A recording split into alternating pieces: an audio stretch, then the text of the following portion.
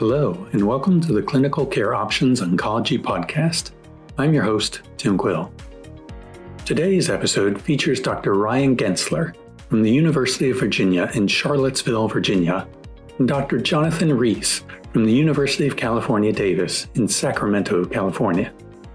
They will be answering questions from a live meeting series on managing patients with EGFR-mutated non-small cell lung cancer, providing their practical insights on topics including identifying patients who may benefit the most from adjuvant osimertinib, testing for EGFR mutations in early-stage disease, and key ongoing trials testing strategies to improve outcomes for patients with advanced disease in both the newly diagnosed setting and after progression on current standard of care therapy with osimertinib.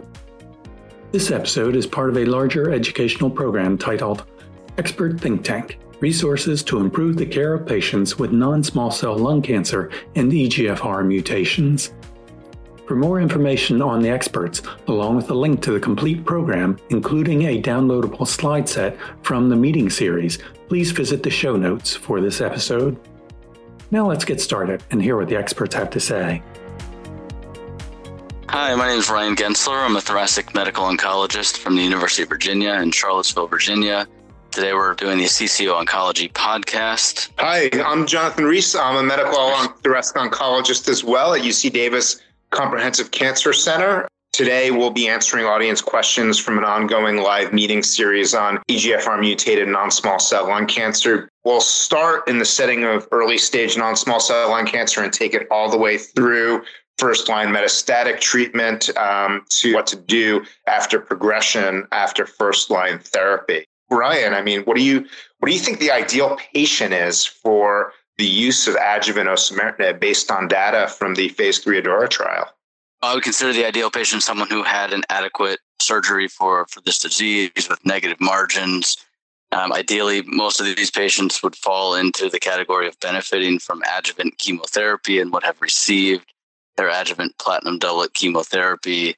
But if you have that activating EGFR mutation and have those other two criteria in the appropriate stage, we see a dramatic improvement in disease-free survival from the addition of 3 years of osimertinib from this trial compared to observation alone. And I think that has clinically meaningful benefits for these patients. And I think even in the subgroups of the earlier stage disease patients enrolled in this trial, there seems to be a strong benefit there. So even in those 1B patients, I would think about osimertinib for these patients. Yeah, those are some great points. And I just want to reiterate that osimertinib has a great disease-free survival benefit, most pronounced in the stage 3A, but also present in those stage 1B with 3 centimeter or larger tumors. Adjuvant osimertinib is not a substitute for adjuvant cisplatin-based chemotherapy in patients who are eligible and where it's appropriate, stage 2 resected 3A, for example, and so forth. And so I have those discussions with patients as well.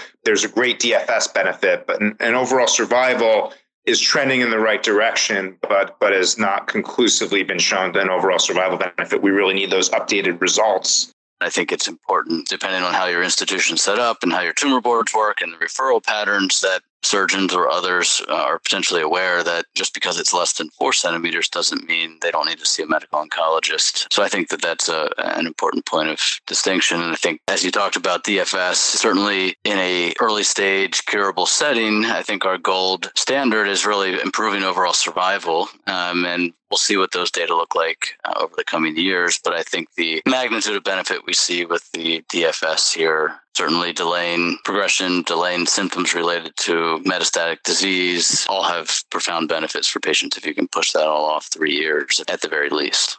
And so Ryan, for considering the approval of adjuvant osimertinib based on the ADAURA data, what are you doing for mutation testing in early stage disease, locally advanced disease? Are you just doing EGFR, or are you doing broad genomic profiling like we do in the metastatic setting? We have the luxury of being at an academic institution where we do in-house testing for NGS, and we've been doing this for 7-8 years now. And I'd say probably 5 or 6 years ago, we adopted sort of a strategy of doing reflex testing. So as soon as a biopsy is obtained and it's felt to be a lung adenocarcinoma, our pathologist will reflexively do our in-house NGS panel, which includes EGFR as well as other actionable targets. And I think in the beginning of this, when we implemented this, we debated, should we do it for only stage 4? Do we do it for all stages? I think from the pathologist standpoint, that's really hard to tease out sometimes if you're getting a lung biopsy without the clinical context. And we felt that it was useful information even before the ADAURA data that when a patient progresses, you have that information ready to go and you don't have to pull tissue and do testing or repeat a biopsy necessarily. So we have been doing that. And I think having this ADAURA data available sort of reinforces what we have been doing, gives us early answers. And I think you could certainly make a case to only test for EGFR in this space, since that's the only actionable targeted therapy we have in early stage disease. But I would also argue that as we see new data and new approvals for neoadjuvant immunotherapy from the CheckMate 816 trial, for example, if you have an NGS panel and you're testing for mutations, you may want to incorporate that into your decision-making of applying immunotherapy, perhaps either in the neoadjuvant or adjuvant setting for these patients. So I think a broad-based testing panel has its merits, and certainly EGFR at the very least. And so say we have a patient, they go on adjuvant osimertinib. Ryan, what do you suggest with regard to cardiac monitoring and so forth? What do you do? I can tell you my clinical practice, I think baseline EKG on all patients to look at QTC, and then probably about 2 weeks after starting, recheck that EKG to make sure that you're not impacting the QTC negatively. And then I think the rest is sort of based on cardiac risk. I like to get a baseline echo and at least one 3 months later.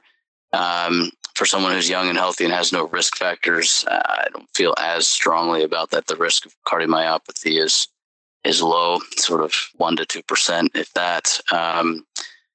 So I think you could tailor your strategy and how closely you monitor based on the risk factors. If you have an older patient, whether they have diagnosed CAD or not, it may be something that you want to monitor every 3 to 6 months with echocardiograms. But I'd be interested to hear what your thoughts and your practice is on this.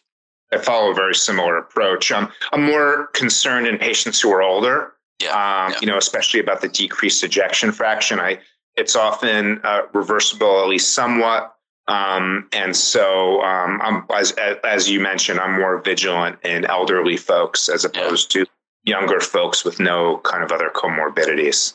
And I think the adjuvant setting is perhaps slightly different scenario. You're talking about a curative therapy, perhaps, and one where the patient may not have disease and may not need to be treated. So you can make a case for being a little more vigilant for monitoring this, because inducing a cardiomyopathy for someone who may be cured could be a much bigger deal. Whereas if you have someone with metastatic disease and they're benefiting from the drug and the EF drops 10 or 15%, it may be a little bit different risk tolerance there based on what's going on with the patient and their risk from the cancer itself. What do you think the impact of neoadjuvant nivolumab plus platinum doublet chemotherapy, that CheckMate 816 regimen for resectable non-small cell lung cancer, what do you think that'll have on whether clinicians test for EGFR mutations in early stage disease? I think both the CheckMate 816 trial as well as the ADAURA trial are really moving the needle on multidisciplinary team awareness on the importance of testing in general for biomarkers. Before either of these trials, it didn't really matter. You cut it out and you figure out the biomarkers after the surgery, and then you figure out what to do from the medical oncology perspective. But now we're starting to think about neoadjuvant approaches. We think about adjuvant targeted therapy, and we need to pay attention to these things. Both of these trials have raised awareness to that point outside of the medical oncology realm or stage 4 disease, where we've been routinely testing this for years. I think this approval will help in terms of getting more comprehensive testing on more patients and doing it earlier on. I think the challenge here is going to be logistics of who sees the patient first, who orders the testing, how quickly can you get those results? Do you need to wait for NGS testing or at least EGFR and ALK before implementing a neoadjuvant chemoimmunotherapy approach? I think certainly at our institutions where we're routinely doing this and probably sending it out fairly early, by the time you get your staging workup and PET scans and mediastinoscopies, if necessary, you probably have those NGS results. If you're in a community setting where everyone's in a different office and that patient comes to you later on and you're sending out and it's a 3 or 4 week turnaround, that can be perhaps a significant delay to wait for some of these, at least tissue-based tests. But certainly I think this is an opportunity also for plasma testing, maybe get results a little bit faster. There's debates about that. Certainly if it's a stage 1 or stage 2, early stage patient, what's your false negative rate with the plasma? So I think, long answer, but I think that we need to be testing. We need to test more routinely. And I think on a case-by-case basis, based on pace of disease, what workup they've had or not, whether you need, and certainly maybe incorporating clinical factors as to who you really need to wait before implementing a CheckMate 816 strategy.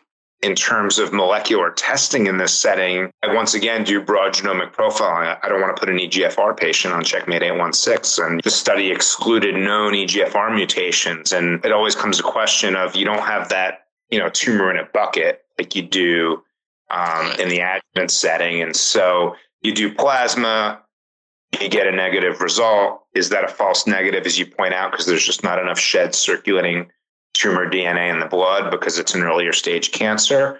And you say you do tissue and the tissue comes back QNS, do you do another repeat biopsy before putting them on CheckMate 816? How much do you delay things in a curative setting in that situation? What I've done is really kind of in those situations, patients who have a heavy smoking history where you kind of exhaust those initial possibilities, known EGFR excluded, you're following the trial, giving them chemo IO. Somebody who's younger, never smoking history, I think you're kind of obligated to dig deeper. That's my approach. I agree with that. And I think it's one of those situations where you have a stage 2, T2N1, easily surgically resectable. Patient wants it out. Surgeon's ready to go to the OR next week, and your tissue testing just failed. It brings up issues with, is neoadjuvant going to be better than an adjuvant approach in a mutation-negative patient? Do you wait? Do you go straight to surgery?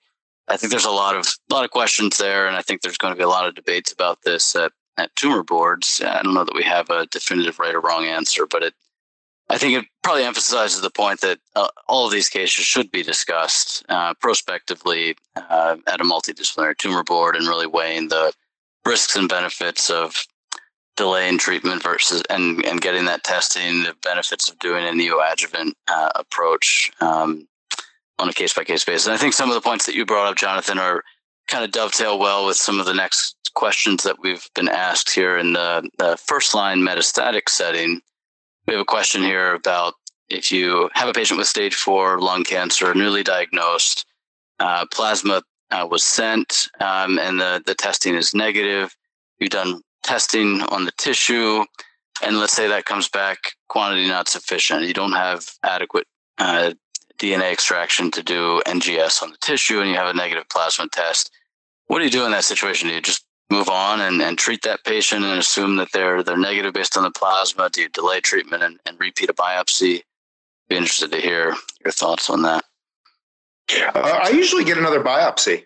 If you're QNS on tissue and it's negative on circulating tumor DNA. Now, if you find something like a KRAS mutation that tends to be mutually exclusive with an EGFR or ALK, feel like you've got something there. So if you detect something that's different than an actionable oncogene driver, that's one thing. But I think I usually, especially for younger patients, not a big smoking history, adenocarcinoma, I get another tissue biopsy. And so, I think it's important to know off the bat. There's data published now of enhanced, sensitivity of getting plasma and tissue. So I'm ordering both. One for the turnaround time. Plasma is so much quicker generally, usually get it back in a week or so versus tissue.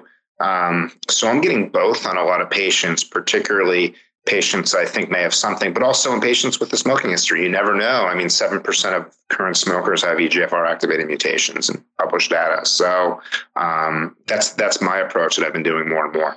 Yeah, I totally agree with everything you said. Certainly, if you have that patient who's a negative, never smoker, young, try to get a good 2 biopsies, sometimes even a third, even if we're getting started with systemic treatment, if you're not convinced you got a good sample.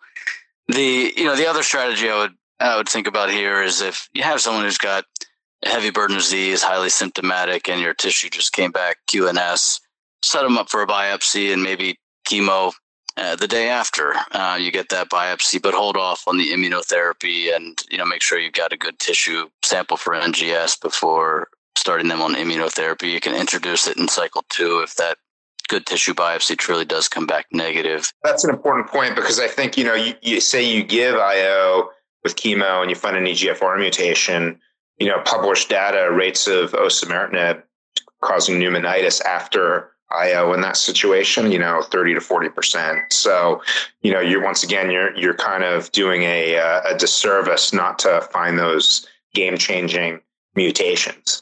Yeah, and not only that, but you limit their ability to get that drug indefinitely, right? If you get a pneumonitis with osimertinib, the package insert says to permanently discontinue, and so you take them off of a drug that could have given them a 1.5 years or longer progression-free survival. So, another question that's come up, how do we talk to our patients about waiting for results, especially if they really want that immunotherapy? I say we want to find if we have a game-changing mutation that could really inform a different set of treatment options that are going to be more beneficial. And then the other thing I say is, you have an EGFR ALK ROS1, immunotherapy is not going to do much for you. It may even be detrimental. And, what I often do too is I say, all right, we're going to get this other biopsy. I'm going to, if you feel worse, I'm putting in the chemo orders. We'll have an appointment set for you shortly after I expect to have the mutation in. So when you see me 2-3 weeks later to talk about the results, we're not starting this process over again. You're ready to go. You've got an appointment time. We could always change it if we find an EGFR ALK ROS1. If it's no, then I'm set with a chemo date, and I could always call and start it sooner. And I've had patients that call and we talk about symptoms and decide whether to do chemo. Yeah, I do the same thing. If you can ballpark when that result's going to come back and you schedule them a day or 2 after for chemo, go ahead and start the folic acid, a week before that date, and they're ready to go. And you can just put the brakes on it if you find a better option when those results come back. So I think those are good strategies. So here's an interesting question. Well, if you have a patient who ended up getting adjuvant osimertinib per the ADAURA trial for early stage disease and then developed stage 4 disease, they completed the 3 years or came off for some other reason, and there was a gap where they weren't on the osimertinib and then progressed, how would you approach that scenario?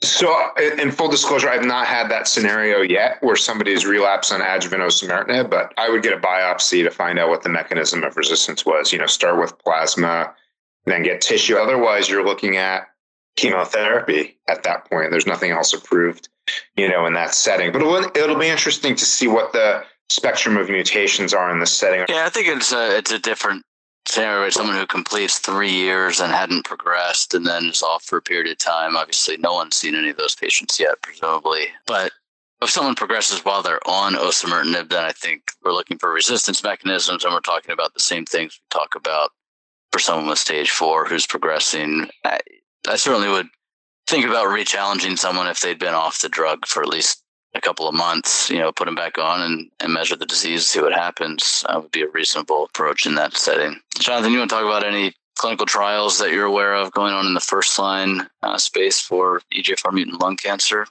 I mean, we could always use further improvement. I mean, we're not curing these patients. There's 4th generation drugs are in development that get C797S, and so that'll be interesting to see how that works. There's 402, adding chemotherapy to osimertinib first line.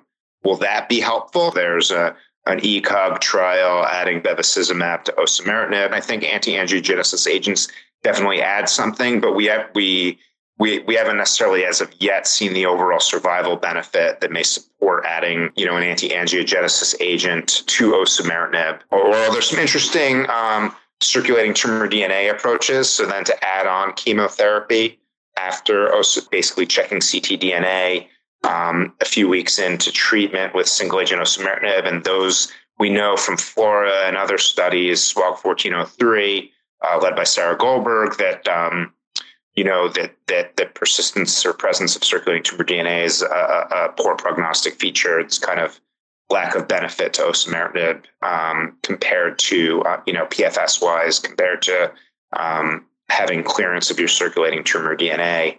So adding on chemotherapy, using that as a selection biomarker, or other type of approaches in that situation, I think are exciting avenue as well to really select out the patients who will progress early.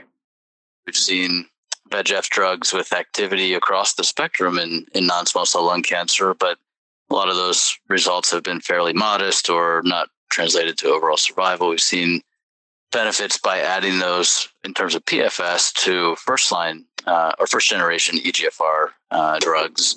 There's a ramucirumab plus osimertinib trial as well being run by Dr. Lee through the Hoosier Cancer Research Network. I think, as you mentioned, the C797S drugs, we saw this with osimertinib, right? It was a T790M specific drug, thinking that when that resistance mechanism develops, that can be a useful agent. But if you move it to the first line, maybe prevent that T790M from emerging. Will we see the same thing with the C797S selective agents? All right. So assuming patients are on osimertinib in the first line setting and develop progression, what if you have that stage 4 patient who is progressing on osimertinib? Let's assume you did some biopsies, did some testing, no clear targets. How are you treating those patients? Yes. So, I mean, if there's right now nothing FDA approved for really targeted therapy post-progression on osimertinib. The standard treatment's chemotherapy, but I at least start with circulating tumor DNA and often do tissue biopsies in these patients to enumerate the mechanisms of resistance, see if you could target it. You can potentially do that with MET, RET, ALK, C797S, potentially go back to a first-gen drug like erlotinib or gefitinib. You can get small cell transformation too. The incidence of transformation is much higher in patients who have P53 RB1 mutations. So in those patients, I always get a tissue biopsy, rule out small cell transformation. But if I can't find anything, I'm looking at carboplatin pemetrexed. I sometimes add bevacizumab in bevacizumab eligible patients. I sometimes use Empower 150, but usually after platinum pemetrexed chemotherapy, and those in patients who are kind of hardier in terms of performance status wise, where I don't have a good actionable mechanism of resistance. And so Empower 150, they did show an EGFR in a subset analysis, pretty good response rate in PFS, but unclear if it improves overall survival. The numbers were underpowered there. And I wanted to draw a little bit on the chemotherapy choice and immunotherapy choice. Certainly, platinum doublet plus immunotherapy is what we are using in patients without mutations. Is there a role for that in this setting? There's also been, some suggestions or movements to continuing the osimertinib and doing platinum doublet chemotherapy, perhaps particularly those with brain metastases. Do you do sort of all of these on a case-by-case basis? Do you not do the osimertinib continued?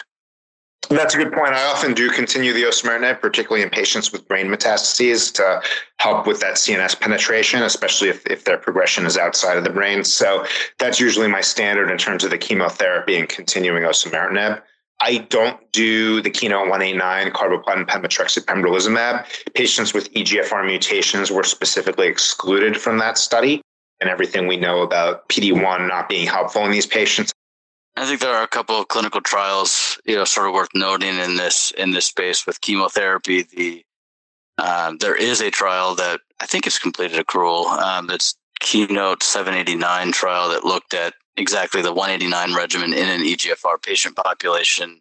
We don't think that single agent immunotherapy works particularly well for those that have EGFR mutations. Does combining with chemotherapy change that or not? It'll be interesting to see that, just to confirm what I think many of us suspect. And then certainly there are other trials ongoing with chemotherapy right now. There's Mariposa 2, which is adding platinum doublet chemotherapy with amivantamab and lazertinib, perhaps a new agent that has shown some efficacy in the post-chemotherapy space, moving that up earlier in combination with chemotherapy. So I think we've gotten to this point where just giving a platinum doublet alone seems less appealing, but we just don't know exactly what the best add-on is going to be. I personally have not used the Empower 150 regimen a whole lot, just the toxicity profile with the taxane versus pemetrexed hasn't swayed me to use that based on the results there.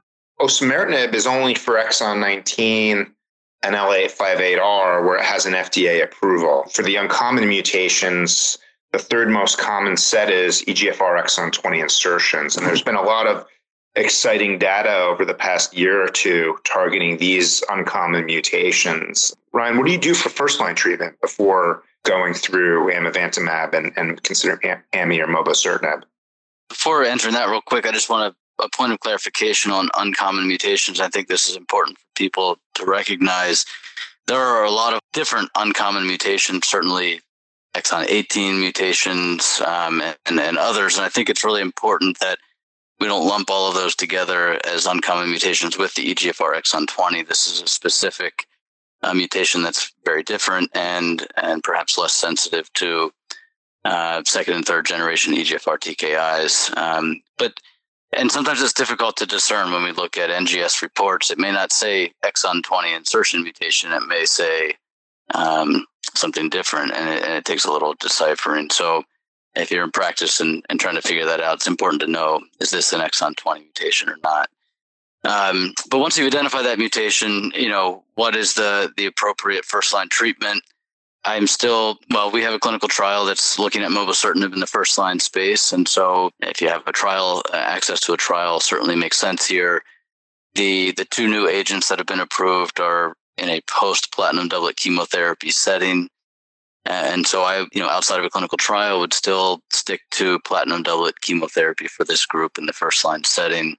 The question that I get a lot is, there's some data that these folks may have a little more higher PD-L1 expression by and large for exon 20. Do you give Pembro in these patients? I don't personally. I give Carbopem or Carbopem-Bev. I have not for the same reasons as you, but again, it's a data-free zone. The way I tend to think about mutations and the likelihood of response to immunotherapy comes back to smoking status. And I think that we've seen data that prevalence of smoking, can enrich for response to immunotherapy as well, or prior history of smoking. But most of these patients who are getting EGFR exon 20 insertion mutations are light or never smokers. Some of these agents have risks of pneumonitis or LFT elevations or other things. And we've seen, at least in lung cancer, that many of these TKIs don't play nicely with immunotherapy. So now go to second one, Ryan. Just be curious, how do you choose between mobocertinib and amivantamab? I think it's a tough choice. I think when you look at specifically at response rates, the amivantamab data a little bit higher on response rates than the mobocertinib. Mobocertinib's oral. It's not as well tolerated as drugs like osimertinib that target EGFR. I think there's more rash, more paronychia, GI symptoms, diarrhea specifically, that come along with mobocertinib. So even though it's oral, it's not necessarily an easy oral drug to take. Amivantamab has its challenges as well. It's an infusion with a high prevalence of infusion-related reactions. Because of that, the dosing of this the first dose is split between day 1 and day 2, and then it's a weekly for the first 4 weeks, and then becomes an every 2-week infusion. So I think there's logistical differences between these drugs, and that may vary patient to patient. If they're just have an early progression after getting platinum doublet chemotherapy and they're fatigued, and the thought of coming to the infusion center and dealing with potential reactions is an off-putting thing to them, maybe cycling to an oral drug and then switching back to amivantamab later may make sense. If it's a good performance status and we really want to shoot for the best overall response rate in that second-line setting, then I'd probably go to amivantamab. Cross-trial comparisons always have their pitfalls, but as you mentioned, amivantamab, the response rate, and things where it was maybe slightly more numerically, but they're basically in the same ballpark. Ryan, I just wanted to thank you. It was a great discussion. Yeah, thanks, Jonathan. It's been great. And wanted to thank CCO Oncology, and wanted to thank our audience for joining us today for this discussion of frequently asked questions on the management of EGFR-positive non-small cell lung cancer. Thank you very much, Dr. Gensler and Dr. Reese, and thanks to you, the listeners, for joining us.